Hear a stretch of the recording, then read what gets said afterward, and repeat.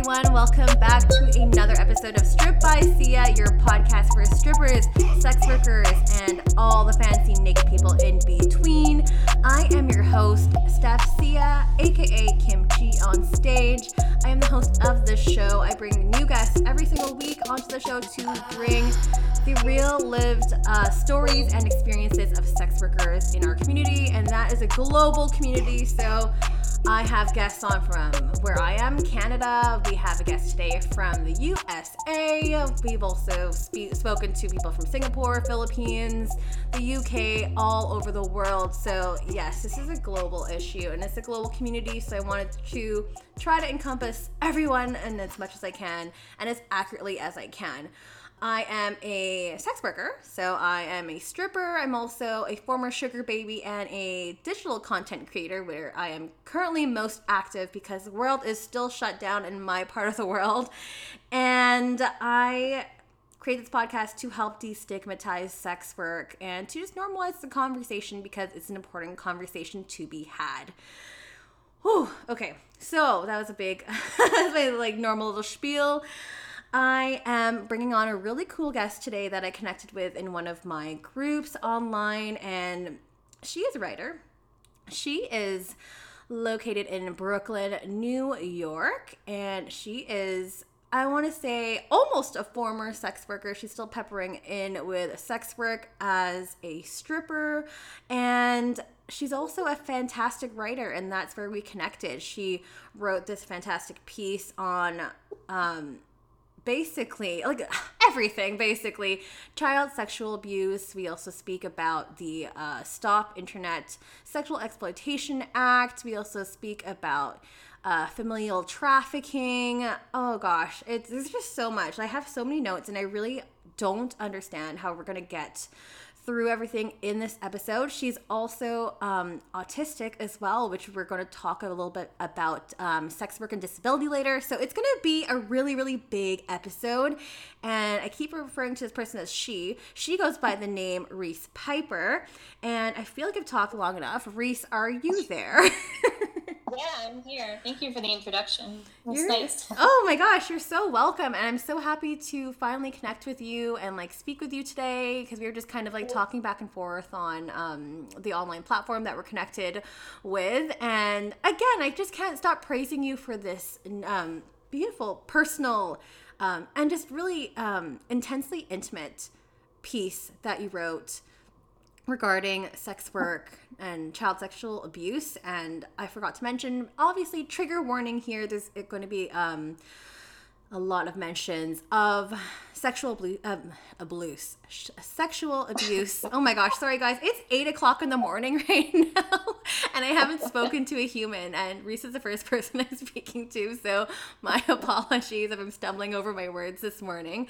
But there's a bit of a trigger here, so if you are not comfortable with this topic, feel free to skip this one. But if you are open to hearing this kind of topic and conversation, please listen on. But Reese, I gave you a bit of an intro, but how did I do? Did I do okay? You did great, thank you. Yeah, I think in the process of retiring is a good sort of description. So yeah, I was a stripper for almost 5 years. My God, I can't believe it's been that long. It goes by so quick. So quickly. And before that, I worked in porn for a year, like just behind the camera and in front of the camera. Okay. And yeah, right now I'm working on a book about autism and sex work. Yes. Oh my God, I forgot to mention that. Congratulations on your book deal. Thank you. Yes. It's been a journey.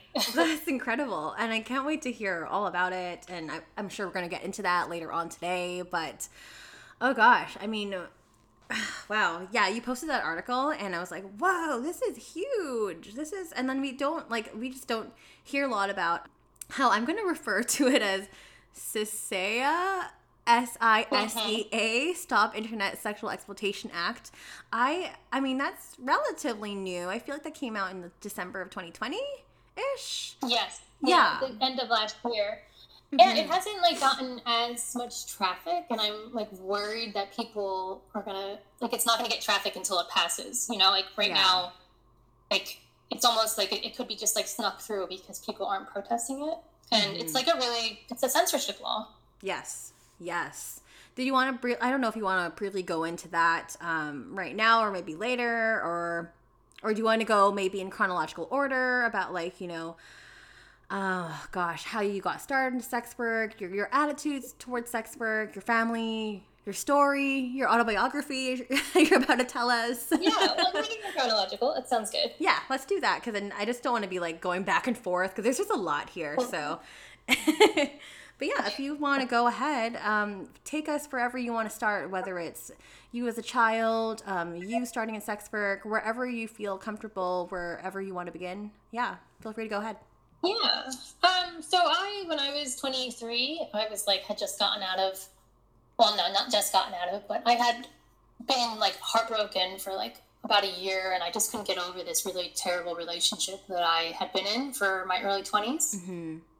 So I went on a vacation to New Zealand, and I thought like, okay, let me just take a break and, reset. And when I was there, I met my now best friend, who was from England, and she convinced me to come move to Melbourne with her, Melbourne, Australia. What? And oh my god! While I was there, cool. That's when I became what? Oh, that's really cool. Sorry, continue. Yeah. Sorry. Yeah. So that's when I became a stripper. Was over there. Okay. First, though, I worked in porn, and it wasn't. I just was like an admin at this company. Okay. Because they needed like. Yeah, I didn't even realize kind of what it was. I thought it was just like an amateur photography business. Oh my god.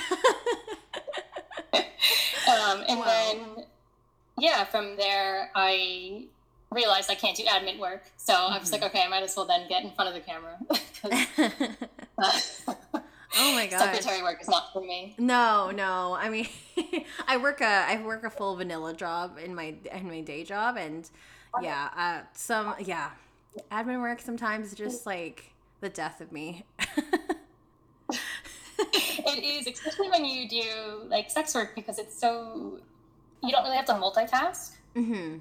Yes. Our jobs like don't require. It's just like one-on-one, and like secretary work is like you have to have the phone, and then you have to do like Excel files at the same time, and it just it was a bit of a disaster, but it kind of like desensitized me to the industry a bit, and then I was like, I wasn't too keen on being behind the camera.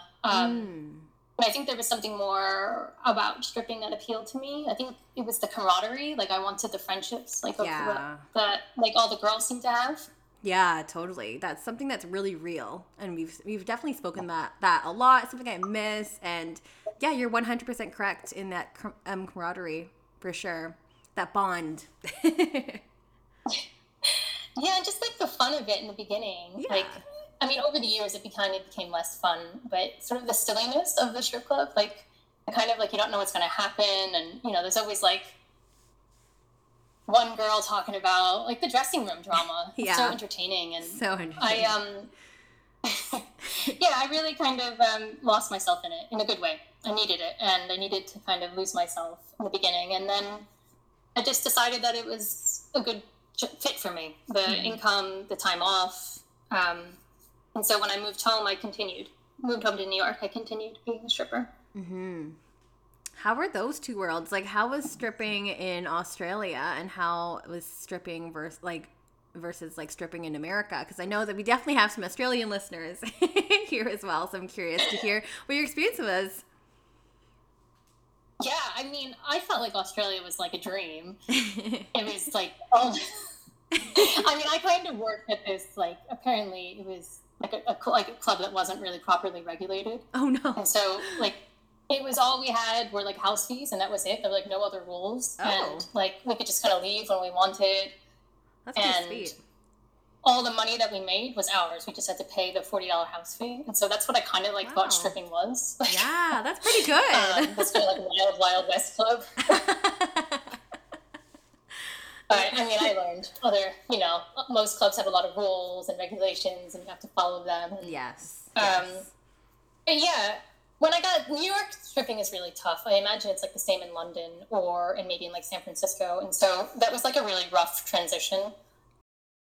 Like having to wear a gown and then having to sort of like compete with women who look like supermodels. And, I'm pretty like girl next door. I don't really wear a lot of makeup. I'm like not stick skinny. And so, yeah, that's kind of like where I guess, learn to really socialize and like learn to sort of be a great conversationalist with customers, because that's kind of like how I learned to make money in that environment, where like Australia I felt like was a little bit more like, let's just have fun and party. Interesting. Yeah. Definitely very vastly different for sure. Yeah. Oh my gosh. So, okay. Do you strip in Vancouver, or you have strips all over the... No, just Vancouver for me. I know sometimes like when you start here in Vancouver, you have to like go to a lot of the smaller towns in our province, or even sometimes out of province, but I was like really adamant that I only want to strip in downtown, because I also had that vanilla job as well at the time. So I was like, I can't travel out, like I can't do this full time. So yeah, and it was I guess I was kind of privileged in that way, because not everyone had that experience, and I acknowledge that. So I had this kind of like cleansed view, and I also like went into stripping because I was also, well, I mean, I've always been an exhibitionist, but I just didn't have any place to showcase that. And then I was... I totally understand that. I was having these exhibitionist like tendencies, and then I started pole dancing because I was like, I'm not going to go on stage unless I know how to do something. And 6 months later ish, I started on stage. So yeah, and it was different, because I just thought like, all the money's gonna be on stage, everyone's gonna tip me on stage, it's gonna be great. And then like you're like, oh no, honey. No, I know. What a shock that was when I realized like I have to actually talk. I was like, wait, what? Yeah, and I'm like a little bit shy too, like not on this show, but like sometimes when I'm talking to people that I don't know, and I'm just like, oh, I have to talk to this person. I'm like, oh, the anxiety creeps in, and yeah, I think a lot of dancers are shy. I think it's like a way we like learn to socialize in the club. It's like sort of like a mask. Oh yeah, 100%. It's, I don't know, like definitely like a mask. And I mean, we play different roles in the club, and I try to be as close to my personality as I can. But sometimes it's just like I just hate VIPing. But I mean, I'm just not that good at it. That's just what it is. I like dancing more, so. Yeah, it's fun to like fleet around from like customer to customer, like versus the VIP are in there for like hours. Yeah. How I have a question for you. How was it navigating stripping as a person that has oh my god, I can't speak this morning. As a person who is autistic, Jesus, I cannot speak. Yeah. Well, when I first started, I didn't know that I was. So yeah, I knew that something like I've always had an idea that something was off or like wrong about me, or just that I saw things very differently. I've had health issues my whole life. Like I've had seizures, I've really poor sleep, and like I have face blindness. So like if I like met you in a crowd, I probably wouldn't be able to discern who you are. I mean, I'm good at like reading, like memorizing people's tattoos. Oh. But, like I can't read people's faces. So I think stripping was kind of like the first time I was really concretely aware that there was like an issue, and I think it helped me see, because you know, to make money you have to talk to customers, and you have to have like back and forth conversation, and so like my first like couple weeks on the job, I was like, oh, I don't know how to have a back and forth conversation. And like there were just like sort of tidbits like this where I was like, I can't remember any of the regulars' faces, and it kind of just became really clear to me in like a really great way that like something was going on, and that kind of like set me on my journey of trying to figure out what it was.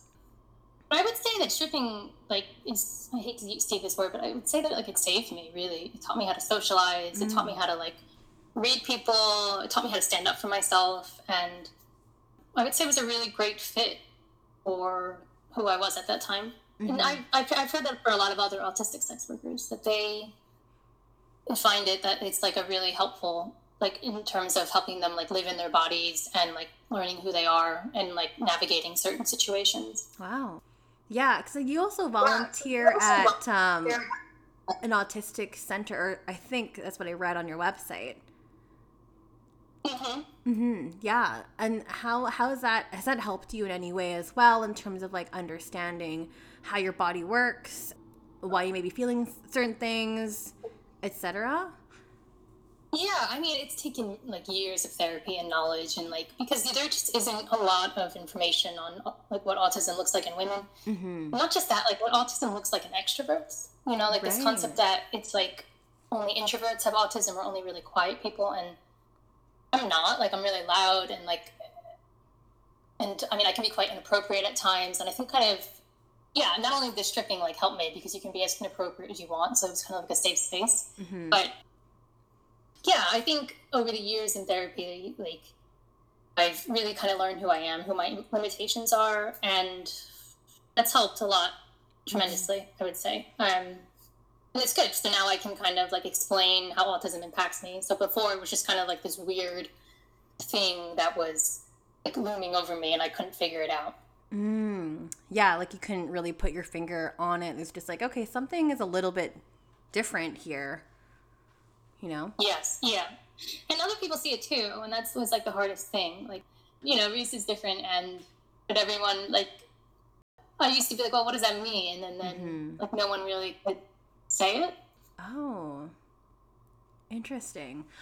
So, if you had people kind of commenting or trying to point it out, were you not able to see what they were saying, or maybe they just weren't verbalizing it because were they maybe scared of telling you, or? I don't think they were scared, but I think it's like was seen as like a character flaw because like it was seen as like I wasn't trying hard enough to pay attention, or like if I like was looking away and wasn't looking at someone in the face, that like I was being rude, or you know, if I said something like really kind of, you know, I mean, part of one of the hardest things I had to learn was that like I can't just say what's on my mind. So if I like, don't like my friend's shirt, I can't just say like your shirt is ugly. You know, I don't want to hurt her feelings. Yeah. I mean, I can talk to customers that way, so that was nice. But yeah, isn't that great? Yeah, so things like that, little things, and like my whole life, I guess I thought that I was just like a bad person, and then like realizing that I had autism was kind of like, oh, like this huge it was like a really big relief, and this like weight off my shoulders, to kind of see like what can I help and what can I not help, and like where are my limitations. And it also helps people like frame me in a way, I think. Yeah, of course, that would hopefully make more sense to you once you realize that. And how did you realize that, or did you go to a doctor, or what happened, or when was that aha moment? It was around like my second year of dancing. So I was diagnosed first with ADHD. So like many dancers, I have like issues with the organization. Like I, struggle to show up on time. I struggle to like organize my schedule. This is also part of my disability, and also why dancing is great, because I don't have to keep a schedule. I don't have to multitask, things like that. But I was put on Adderall as like sort of my first treatment kind of thing, and that is when I think everything went a little crazy, because I was using it like in the club, kind of abusing it, instead of like using it to like help me stay organized. Right. I was just like partying in the club, drinking on Adderall, and getting blackout. And then after about a year of that, I had a breakdown, and that's when I started asking more answers about like what was going on. Yeah. And really, I found out like through, like kind of like one of the groups that we're in, like the kind of like the dancer group, but for women with ADHD. Oh, okay, great. Yeah, like I started noticing on the groups that like a lot of the other women had autism, and I was kind of like, I didn't know that those things were connected. And then I started looking into like what autism looks like in women, and then I was like, oh, that's me. Like, that's me. I know. Wow. But I waited a year, and then I got diagnosed after that. Wow, that's incredible. Was this something that was apparent to you as a child, or something that you've just kind of like, oh, well, that's just how I am? and that's why maybe you didn't really pay attention too much until you were an adult? I knew that something was wrong. Like, there was issues. There's always been issues with, like, friendships and maintaining friendships. I've always had close friends, but, like, they've always been, like, super codependent, and there's been fighting, and so, like, I guess I can't do math. Like, was never able to do math. So I guess there was sort of, this just awareness. And again, I started having seizures when I was 13, right. and no one could tell me, like, what was going on. So that was, like, another thing. It was like, like, what is happening with me? Like, why is my body doing this? Like, why am I blacking out in the middle of school and no one could tell me? Yeah. And I had gone through, like, all these tests, but the thing is autism runs in families, and I'm a lot like my grandma, and I'm a lot like my father. And so, like, a part of me was just like, it's just genetic. I'm just, like, weird like my family. That's really interesting. Really, really interesting. My nephew is autistic, and he's still quite young. He's like, oh my God, how old is he now? 8. He's 8. But yeah, similar to you, he was diagnosed with ADHD first, and they didn't really know what was going on. They just thought he was, like, really hyperactive and he couldn't focus, and just had a lot of loud bursts and tantrums and stuff. And you're like, oh, well, he's just a kid. This is just gonna go away. And then he was formally diagnosed a few years ago with autism, and that just kind of made sense. And now he has like a dedicated teacher that works with him and stuff, and he's getting, like, the help and support he needed or needs, which I think is really, really important sometimes. So yeah, especially in those, like, formative developmental years, I think that can definitely. Yeah, definitely. Yeah, I kind of get, like, upset sometimes that, like, I didn't have that, but I think it's come a long way. And I think back when, I'm gonna be 30 this year, so back if I had support when I was, like, 8, I think a lot of it was, like, quite harmful. And then I think now it's more about, like, accommodating before it was, like, changing. Right. So yeah, I mean, I guess I always say dancing is how I accommodated. That was, like, my support system. That's what I say for, like, my 20s. I love that. I think that's incredible. I think that's so awesome. So cool. You mentioned that this is a genetic thing, and this runs within your family. So you also mentioned your father and your grandmother as well. I don't know if you want to start to shift in terms of, like, family matters, the intimate details if you want to share about, like, sexual abuse and, like, the attitudes that your mom had in general, in terms of, like, shifting towards that side of the conversation, because I thought that was really, really interesting. So yeah, I guess so. A lot of it, I don't think I really started writing about my family until I started writing my memoir. And in the beginning, like, my first couple months writing my memoir, I allowed myself to just, like, free write and not use it outline, and just kind of just, like, see what would come out. But yeah, just, like, allowing myself to free write. And what I was really surprised by was, like, how much of, like, my family's history, not, like, my life with my family, but, like, my parents' life before they had me, kind of came out, and, like, how that impacted my life. So yeah, my book is about, like, being undiagnosed with autism while stripping. And a huge part of that sort of book is, like, how did I go so long without getting diagnosed? And like, where were my parents, and, like, why didn't they see things? And what I think really became apparent was that they were traumatized, like, from their childhoods, and, like, their trauma took up so much space in the house that there wasn't a lot of room for me to have a problem. And so, like, I learned, I think, from a young age to kind of hide my issues, to kind of give them, like, more room. And yeah, I think I wasn't really ready to kind of separate myself, because, writing memoir is tough, because it's, like, with blood and sweat. And I think now I was, like, ready at this, like, year to kind of talk about, like, what had happened to them. And my mother grew up quite poor, trailer park, and then the projects, living in, like, a 2-bedroom with her 4 siblings. And she was the oldest, not the oldest. She had a brother who was blind. And so and then they had 3 younger siblings. And so she was, like, responsible for taking care of all of them. Yeah, from, like, the time that we were like one time that I was little, very young, some of my earliest memories of my mother are her telling me like no one is allowed to like touch you while you sleep. Like no one is allowed to come into the bathroom with you while you sleep. And it kind of became this like hyper vigilance that was like held over me. Of like all these men around me like were like potential predators. Like I wasn't allowed her near her great uncle. Right. Like I wasn't allowed in the rooms with my friend's brothers, and like it wasn't really explained to me like what it was. But you know, during like fights, because you know it wasn't exactly the easiest relationship we had, you know, she would kind of be like, well, you know, you don't know how lucky you had it. When I was your age, like I was getting beaten, molested by my mom's boyfriends, and so yeah, I mean, I don't know the particulars exactly of what had happened to her or what exactly went on in their home, but I do know that all of them were molested, and I believe by my grandma's boyfriends, and I also suspect by her own father, who they had when they were younger. So he left when my mom was 12. Oh, wow.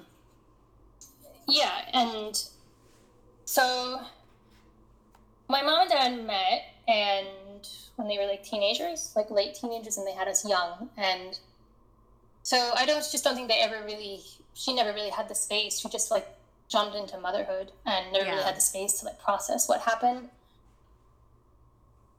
You know, I mean, I kind of had like vague details because it was like, you know, I was raised in the 90s and everyone else was like worried about strangers, and my mom wasn't worried about strangers. She was worried about like the next door neighbor. Yeah. She was worried about her uncle. Yeah. Totally. Which makes sense. I mean, like the whole stranger danger thing, like, I mean, again, I studied criminology back in my undergrad, and most of the times, the large majority of the time, it's going to be like by somebody that you know, or somebody within like your circle, you know? So, I mean, your mom was kind of right in that kind of sense. And of course, with her own experience as well, I can see why she was super, super, super protective of you and the people that you might spend your time with.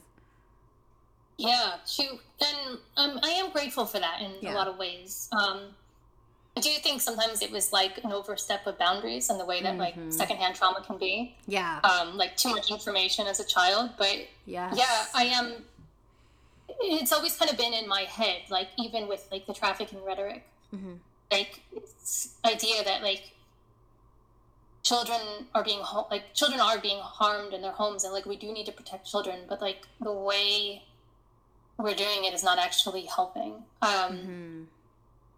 Yeah, and I guess also too, because a lot of the trafficking rhetoric is about women, and I also grew up with the knowledge that my father was molested as a child too, and I don't know as much about what happened to him as I do my mother, but yeah, the brief details I've like received over the years is that he was like groomed into like a multiple year-long relationship with a neighbor, and kind of like almost like a Michael Jackson situation of his like alleged abuse. Okay.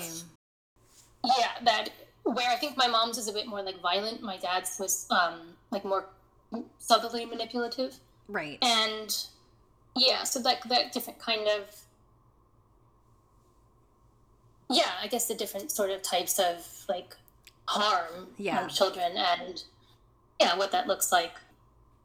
Yeah, so I guess like becoming a stripper and like experiencing all of this, like witnessing and receiving all this, like stripping is causing trafficking, and stripping is like part of this trafficking piece. And it's like, wait, but like, is it? You know? I know. Yeah, I guess it's always, I wouldn't say that I really had, until I sat down to write this article, I don't think I really thought about it as concretely as I wrote it, but it's always kind of just been in my head, like, wait, but like, children are being harmed, but like, not here. Yeah. You know? Yeah. No, I hear you. Absolutely. Like, it's, again, I've spoken about this before. It's just like a lot of the times that sex workers just getting entangled with all these types of legislations that are aimed to protect children. But as you said, are they? Like, are they trying to protect children, or what are they actually doing here? What is the aim for SOS to FESTA? What are the aim for these bills, right? it feels really flimsy because it's like, yeah, I don't know if you have ever been like part of like, if you've ever experienced like a giant campaign, but like when I lived in New Orleans for Mardi Gras, I used to go every year for Mardi Gras. Mm-hmm. And Fun. the 2018, when I was there, they just launched this like huge anti-strip club campaign, and like in the name of like preventing trafficking, and like, Oh my God. you know, they were so worried about like underage minors working in the club and like these like illegal syndicates, and they raided all of the clubs, and they shut down business, and like we were all thrusted into like poverty overnight, like over 1,000 dancers. Oh my God. And then like there were no underage minors. I was like, Oh okay, my gosh. what's And happening? yeah, and especially like during Mardi Gras, like that that is like the busiest time of year for New Orleans. So can you imagine Yeah. like all the was loss a of huge- income? Like Mhm. jeez. That's awful. And no, I haven't been part of a campaign like that. Oh gosh, I can't imagine what that would be like. But I mean, luckily here on the West Coast, generally things have been pretty like liberal in terms of like people's attitudes towards at least strippers, specifically strippers. I mean, other parts of sex work like escorting and pornography, I just feel like like the hierarchy is present there just because people think that's a lot more harmful than say work in the club. So yeah, which is like another What is topic. it? A Nordic model, or is it like partial, or? Yeah, Nordic model. So yeah, like it's just it's just problematic. I have so many thoughts Yeah. thoughts on the topic, but yeah, like it's just wild. But I mean, Yeah, I mean, in Seattle is also the Nordic model too. Like, I always forget that. I always think all of America is like full criminalization, but I guess there's a lot of. Correct me if I'm wrong, but isn't there a lot of like Norwegian like people in that part of the world? Like they're from like Norway and Sweden and Denmark, I'm not sure. and like Vancouver and Seattle. Okay. I can definitely say there's a lot of Asians as an Asian person. There's a lot of an Asian population Yeah. here. It's very diverse. Seattle is also pretty diverse as well. Cause back when the borders are open, I used to go there pretty frequently. It's only like a couple hours drive, but yeah, I mean, I could be wrong. Not sure of those specific demographics, but I mean, who knows? I guess like going back since I tend to go in tangents. No, tangents are good. Tangents are good. I mean, like there's been gosh, I mean, with the rise of the internet, I thought that was a really interesting part of the article that you wrote in. You know, it went, it kind of just like evolutionized before when the topic, or the focus was like, beware of men in white vans, like, don't trust those types of men. And then now with like the internet, it's more like men behind screens and like catfishing. But I mean, generally speaking, it's still like a very predatory type of nature. Did you want to speak a little bit about that kind of shift a bit? Yeah. Yeah. Yeah, and there's always been this like really interesting, I mean, relationship between like this belief that there are like children working in like the sex industry, or that there's like child porn being made in the sex industry. And that was like part of like the raids in Times Square, was that they were like carried out in the name of like anti-porn, and they like shut down all these XXX businesses. And What? it was just huge. Yeah, the history behind it is wild. Like what happened to the sex industry, the visible sex industry in the States. Like it's all been carried out in the name of like anti-child porn. Yeah. And this was like, you know, in the 80s when child porn really wasn't like a problem then. It was largely like this fabricated epidemic that they sort of made up to sort of do what they're doing now, get rid of the sex industry and get rid of like adult pornography. But in sort of like in the 90s came around and chat rooms came a thing, and sort of children, like adolescents, got all of this like independence from their families and because of the internet, and this sort of like fear got whipped up again of these like predatory men, or these like so-called like creepy men, like lingering in chat rooms and talking to girls and then like luring them into these like traps and then abducting them. And it's not to say that these things don't happen. They have happened, but it's like a very rare, like Elizabeth Smart kind of happening. Right. And then like they're building policy off of like one or two instances when like 99% of it is not occurring in that way. But yeah, it's also a way to, like, by putting the man behind the screen, by putting, the fear, it's a way to sort of like distract us from who was actually doing it. Yeah. It's a way to like blank out who was actually doing the harming. Yeah, totally. And who was actually taking photos, things like that. Yeah, because like basically you're able to identify and put blame on somebody. And I thought this is really interesting. I'm just going to quote a bit of the article that you wrote here. But in terms of the statistics, which is actually from a Canadian study, yay! But 82% of sexual abuse material organized by a direct family member. So as you said, like it could be your uncle or maybe a neighbor or your father or something like that.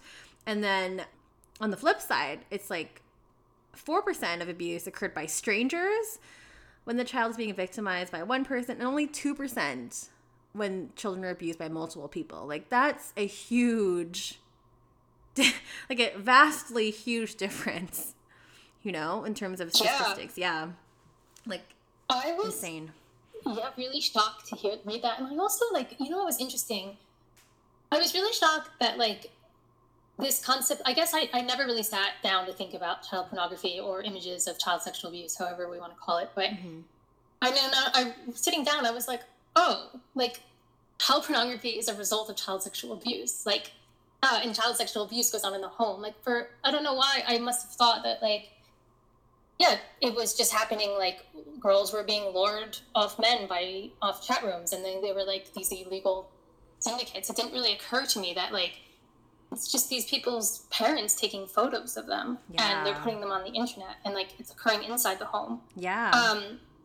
And yeah, that article, I mean, the essay that you quoted, not for the faintest, but that was what the most shocking thing to me about that was that like, it's not only just like people's parents, but a lot of times like the network is the family. It's like mom, dad, grandma are involved, and sometimes that they like get other people involved as well. So they'll like drop off their kid for the weekend at like Uncle Barry's house, and Uncle Barry takes the photos, and then they over the weekend they send them back, and then mom and Uncle Barry share that money that they get from the photos. So like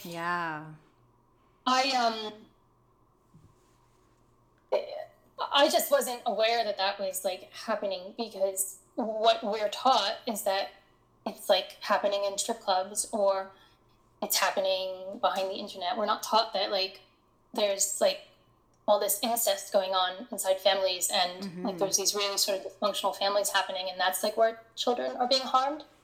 It was a difficult read.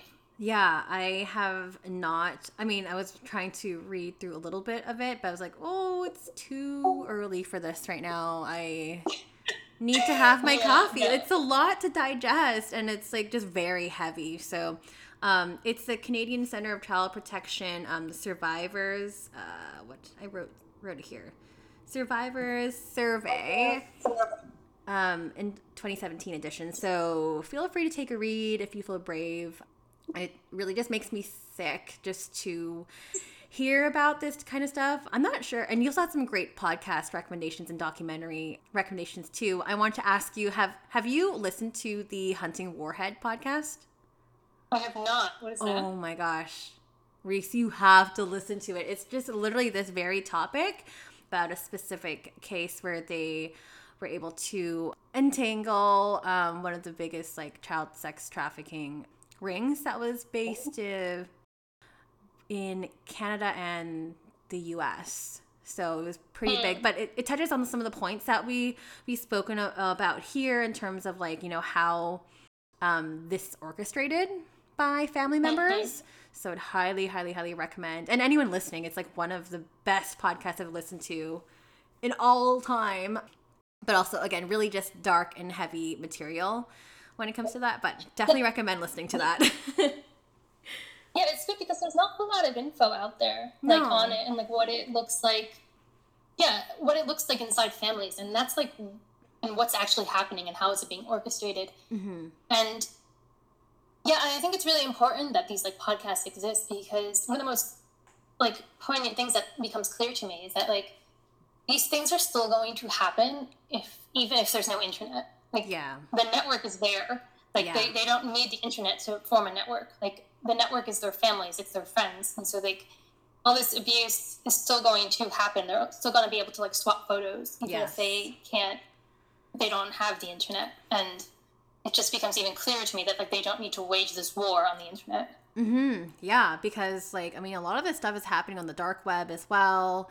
And when one site goes down or gets confiscated by the government, another one will pop up just as quickly as it was taken down. So it's like, it ceases to persist, and it's unfortunately, like, a really awful problem that's going to happen, like, whether or not the internet is there or not, you know, like, these communities exist, people have contacts with each other, it's just going to keep circulating, unfortunately.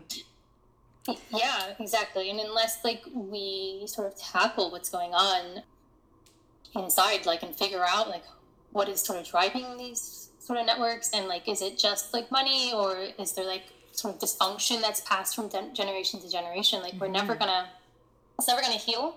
Yeah. Yeah. So this whole article, I think it took me about, like, 3 months, because, like, Wow. it just took me some time to digest that, to like really let that, like, sink, that, like, these, like, so-called, like, pedophile rings are just, like, families. Yeah, that's, like, such a gross thing to think about, but unfortunately it is the hard facts and the hard truth. And we need to just focus on that as opposed to focusing on sex workers. And, like, it significantly harms us as a marginalized group. Like, we're already marginalized, but this marginalizes us even further.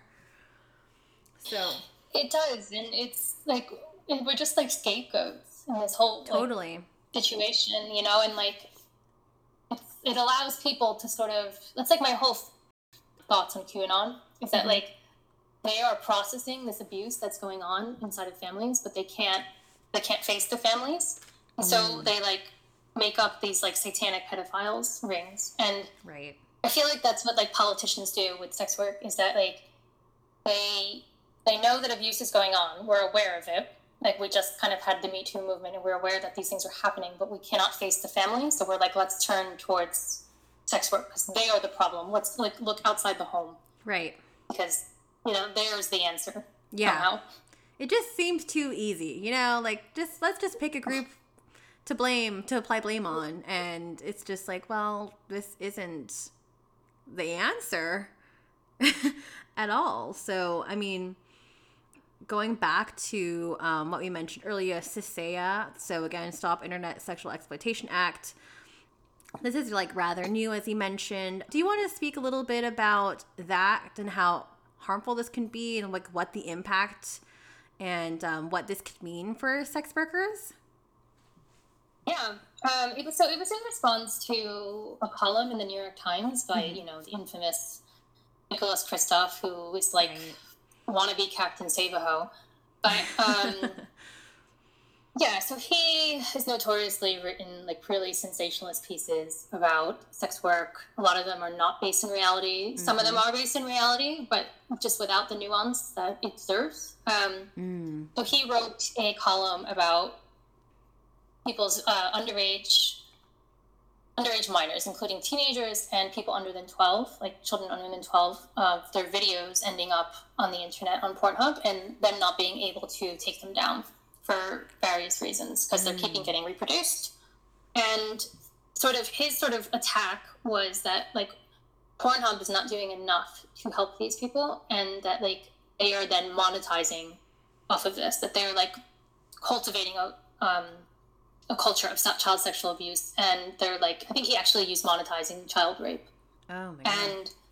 And reading his column, it for all, it was, I think it patched together maybe like 6 stories of minors that this happened to, and except for one who we didn't get the backstory of, all of the photos were taken by either a boyfriend or a family member or an adopted, or the adopted family. Right.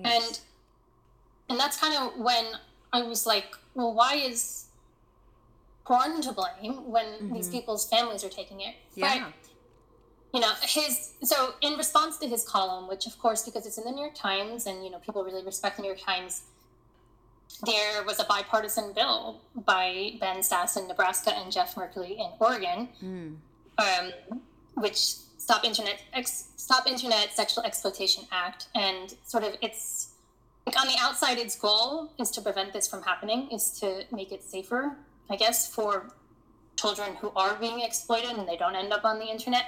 Right. But it's at its core, it's just censorship, because so what they want is that videos have to be taken down within 2 hours. Right. So like if you've ever like a DNC takedown, so if you've ever like had your videos like pirated, sometimes you can contact the website and maybe they'll get back to you in a week, or maybe they never get back to you. Yeah. It's a problem. But 2 hours is an extremely tight window. Yeah. Like how are you going to do that? It's just like doesn't seem like realistic at all, but okay. Yeah, exactly. Like, like it's just, how can they would need such a huge amount of staff. Yeah. And yeah, that's definitely a problem. And then they also want to create a database where like, if you've been like, you can kind of tell them that your videos have been up if you're kind of like, I guess, a previous victim, and then every new video has to be checked up against that, which is like absurd. Whoa. Because who wants to keep a database of sex workers? Like, yeah, no. Oh my gosh. I remember reading that. I'm just like, what? How is this ever going to work? Like, how much money do they have? Like, and the scary part is that like it seems like it seems like a great thing. Like, so when I researched this article, I like talked to all these like these so-called experts on child sexual abuse, and like, oh, that sounds like a great article. And I was like, but you're not getting it, because like people don't see sex workers and they don't see like they don't view our work as legitimate, and so it's just, it doesn't matter if the porn company gets shut down. It doesn't matter if thousands of sex workers are lost to income. People don't even see that. They're so blind to that, and they think it's just anything that stops children, like anything that stops children from ending up on the internet is great. Yeah, exactly. But, that's what one woman I interviewed with. She's like, well, if there's any video ever that shows up on a website, that the website needs to be shut down. But it's like, well, they took it down eventually, and it doesn't mean that the abuse is still going on. Right. It's still going on behind the camera, whether or not it ends up on the internet or not. It's still going on, and yeah, it's complicated, because I absolutely don't want like a 7-year-old's videos ending up on a website, whether it's the dark web or the main web. Right. But in many ways, like, at least the internet makes it visible. At least we're able to like see that there's a problem, versus like before we weren't. And yeah, and so I guess that is what like the bill is aimed to do. And if it goes through, it will absolutely destroy the porn industry. It will collapse it into one monopoly, and because none of these smaller sites are going to have the infrastructure to pay for that. Right. If they cannot have a staff ready to take down videos in 2 hours. And ironically, the only company that will be able to afford it is MindGeek, which owns Pornhub. Yeah. And Pornhub is the one under attack anyway. So it's just going to like literally uplift them even more, make them a larger monopoly. Exactly. Like, I hope this doesn't go through. So, I mean, again, like, because of your article, I was just really, again, it's something that I just didn't really know what was happening and what those implications would be. So thank you so much for bringing this to light, and also coming onto the show to speak about this, because it's a huge, huge, huge topic. And again, the implications would be rather harmful and would be completely detrimental to the porn industry. So yeah. Yeah. And like, if I thought that would actually make a difference in like this problem of child sexual abuse that we have in the Western world, I would be like, okay, maybe it's a good thing, but it doesn't. It's not going to stop it, as we know. Like none of these laws, none of these censorship laws have changed child sexual abuse. Like the rates are pretty much the same since 1950. Right. There's some evidence that it's gone down since 1990, but if you look at self-reports, like which is people reporting from when they're older, it says it's pretty much been at 20% since 1950. 20% of the population. Crazy. Of females. 10% of altogether men and women. So, yeah, like it's been clear to us that like none of these laws that are attacking pornography or attacking the visible sex industry have helped. So yeah, it's just a flimsy. It's like a disguise, I guess. And as he said, a distraction. You know, it's a distraction. Yeah.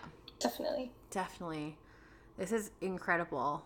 Thank you so much again for just being able to articulate this, because this, as you said, this takes like months and months of work, and also just a lot of research for you to really break this down. So thank you so much, Reese. There are a number of questions that came in for you as well. So if you don't mind, why don't we switch on over to that portion of the podcast, and I guess we'll just roll with it. Sure. Yeah. So first few questions are to do with autism. So I know this person who's also a sex worker, she works with people with ASD. So she's really, really curious to hear about this. So how did Reese navigate the clubs with a person who has ASD? Like, she's more curious about like the sensory aspect in terms of like loud noise, social interaction, and you touch you guys, there's too much or too little stimulation. Can you speak to us a bit about that? Yeah, so I am both like hyposensitive and hypersensitive. So like when we think of like an autistic child, like a stereotypical one, we're seeing one that's like can't take loud music, cannot take bright lights, it needs like calm, it needs sort of headphones. Like if you've watched Atypical, that's like the character in there. He's like very hypersensitive. Right. A lot of autistic people are the opposite. We're hyposensitive. And so like we crave touch, we crave stimulation, we crave sort of more sensations. And so I switch between both. And so the beauty of the club is that like if I'm walking in and like the lights and the noise is like painful on my skin, I just don't go to work that day, which is fantastic. Yeah. And yeah, I mean, sometimes like the downfall of that is that I can't work in a club that made me maintain a schedule. But I've always been lucky to find one. And I enjoy the touch. I don't always enjoy like the territory when it comes with that. Like meaning like having to like watch out for assault and just having to like deal with customers wanting more. But in terms of like how it's helped me, it's kind of almost like a weighted blanket, if that makes sense. Like the pressure is really nice. Interesting. Yeah. I would say. Really cool perspective. Thank you so much for sharing. Thank you. Did Reese ever meet a patron with ASD? If so, how is interacting with a person with ASD or autism? None of my, I think, clients have ever said so. I've certainly met a lot of dyslexic clients, and like I can tell when they sign the receipt that sometimes they'll sign it backwards. Interesting. Yeah, so I think that there has been like moments like that where I'm like, oh, like, you know, I'm like that, or, you know, because I do think there is something about having autism, both from the client perspective and from the stripper perspective, that the strip clubs feels like enticing because it's a contained relationship, and something about that feels safer for people. Like the script is easier, and like even for clients, like they know they don't have to like have all this emotional labor outside of the relationship in the club. It's just in that one moment, and I think there's something relieving about that. In terms of like, have I had one that's like been openly diagnosed? No, but I also don't tell clients either. I might say, But like I do sometimes admit that I'm dyslexic also because it's like a fun thing to do with customers. Like, oh, I don't know the price of a champagne room. Sorry, like I'm really bad at math. I like that. I like that play on. That works. Just kind of like a sales technique. But, totally. So I don't tell them, and so I guess for my own safety, because I believe that people might take advantage of me. Yeah. Definitely. And that was like this person's next question. Like, did she ever tell people that she has ASD? But yes, the answer for you is no. Because, for your own safety, your own anonymity, I think, as you mentioned, it would just be a safer option, I would say. Like, I don't think I would ever want to disclose that information. And I don't want to assume for you that's not coming from like a stigma point, but it's more so in terms of like your own safety. Is that's correct? Yeah, definitely. I mean, autistic women are abused at like really high rates, and like it's not something that I'm never going to admit that kind of weakness in the club. And not that it's a complicated word, but I guess disability there's nothing wrong with having a disability, but yes, people perceive it as weakness. And I also like, there are times like when I go into the club that I don't feel autistic, because again, there's so many like accommodations. Like I can show up, I don't always have to be there. Like the conversation is contained, and so like it is kind of nice to just have like that escape where I'm like not myself, like just a break from who I am. Yeah, definitely. Like bringing all this like baggage into the club is, I don't know, it's heavy. If that makes sense. And stripping, you kind of need to be. No, yeah, that definitely makes sense, for sure. How did Reese know that they wanted to be a stripper? So at the beginning, I just was in a lot of debt, and I was just depressed. Like, so I needed a change, and I'm a really bad at admin work, and like I honestly think if I had been a better multitasker, I just would have worked in a bar. But like that wasn't enough. I just knew that like I could never do that work, and so it was just something I tried out, and it was the way immediately that I noticed that like a lot of the girls were like me. Like I remember my first time when I walked in. Yeah, this girl was just like the first time I was in the dressing room. This girl was like, "Oh, you're being late." She talked to the manager, and she's like, "Oh, no, I was just too busy sucking cock all day." And I was like, that's just something that I would have said so like blatantly. And I was like, and I remember I went home to my boyfriend at the time, and I was like, he asked me how it was, and I was like, the girls, they're like me. Like they're, there's something about it, like stripping, I think that really attracts like difference, and I think that's why I stayed for so long. Yeah. Long 5 years. I mean, I guess that's long as stripper years, not for a career. Still long. It's still a considerable amount of time, so. Yeah. I believe you've already kind of answered this throughout the podcast, but like, how did you get into stripping? I don't know if you want to answer that again or skip. Yeah, I think we've covered it. When I was in Australia and needed money, and just meeting other strippers in the business kind of just helped me see that it's like, oh, it is something I can do. It just made it a bit more accessible, being away and meeting other people. Yeah. And I guess the last one here is there a different kind of stigma when you're a stripper with autism? Does that mean like together, or is there like more stigma about being a stripper or more stigma about being autistic?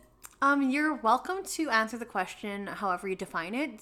There's no other backstory behind the question, but yes, however you perceive it to be. I think there is something like really interesting about like the stigma of autism, where like people are just confused, like when I tell them, and they're like, wait, what? And then I kind of have to like explain, oh, well, autism looks different in women. I was diagnosed later, so like I'm able to mask, and even though like all these people are coming out, like Greta Thunberg and Hannah Gatsby are coming out as autistic, like it's still sort of seen as like this little boy's disorder, and that's fine because lots of little boys have autism. But so I would say that like the stigma with that is that like people really are dismissive, and there's something quite lonely about that, and it can be quite like almost annihilating, because then I have to really be sure about myself, you know, because sometimes I'm like, wait, what? Like, do I have this thing? Like, if no one sees it, like, why am I the only one seeing it?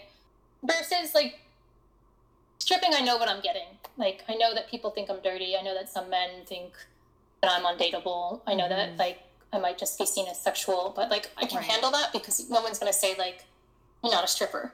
Yeah. You know? Like, no one is denying that experience. No.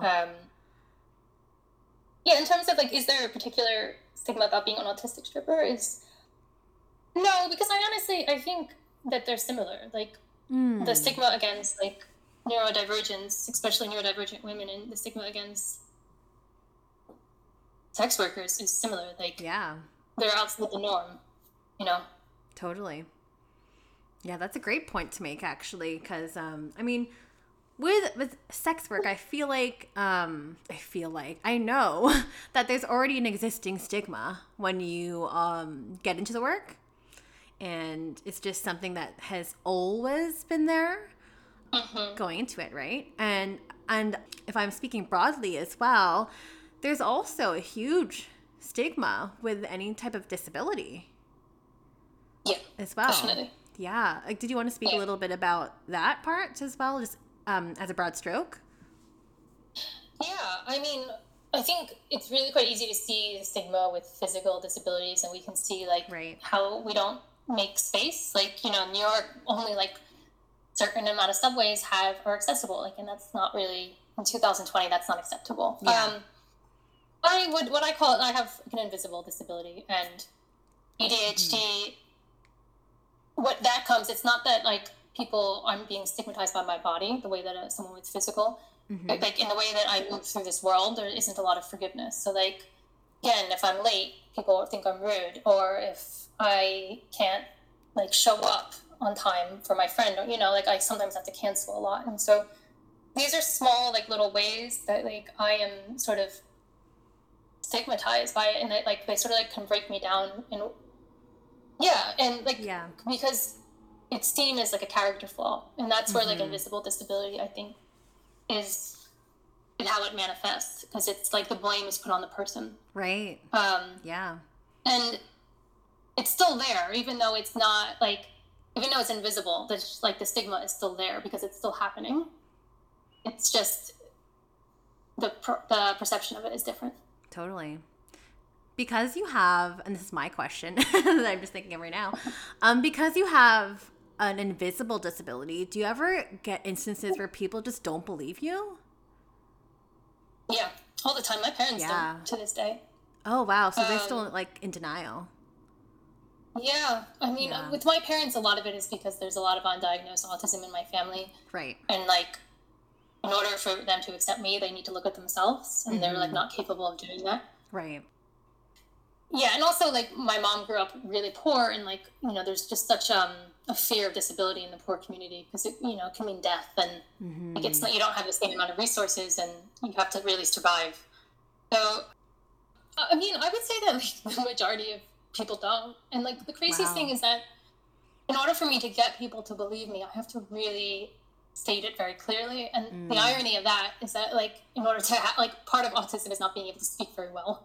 Oh my gosh, no. Like, in order for people to believe that I'm autistic, I have to be like, no, this is how it is. Yeah. This is who I am. And, like, the irony in that. Oh my God.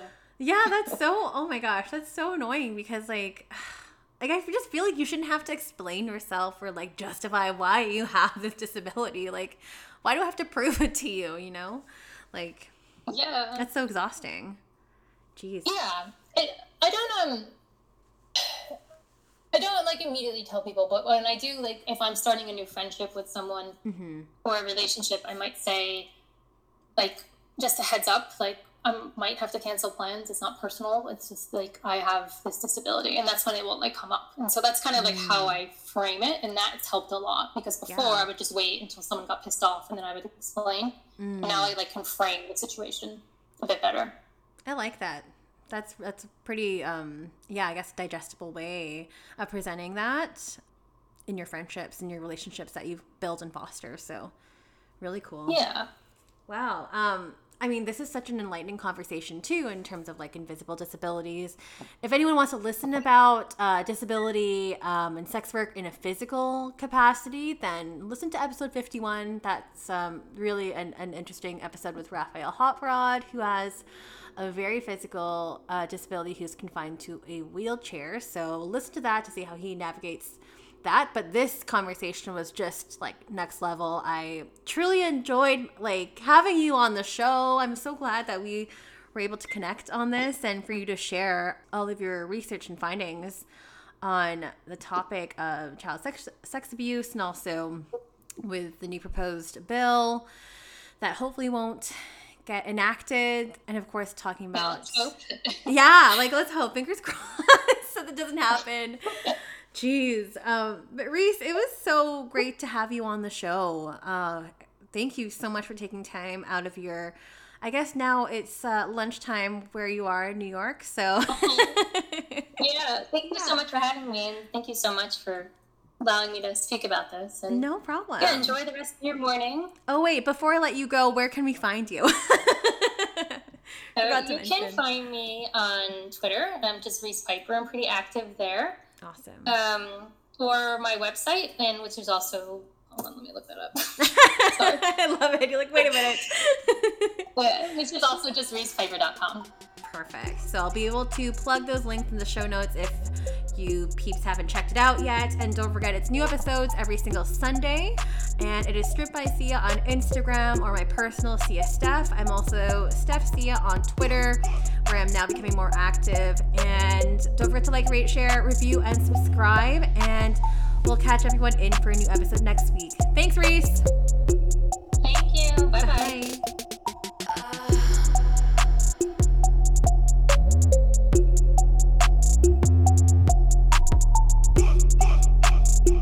You're listening to Strip by Sia, hosted, produced, and edited by Steph Sia, artwork by Maria Bellandarama, music by Ted D, and photography by Ian Dabern.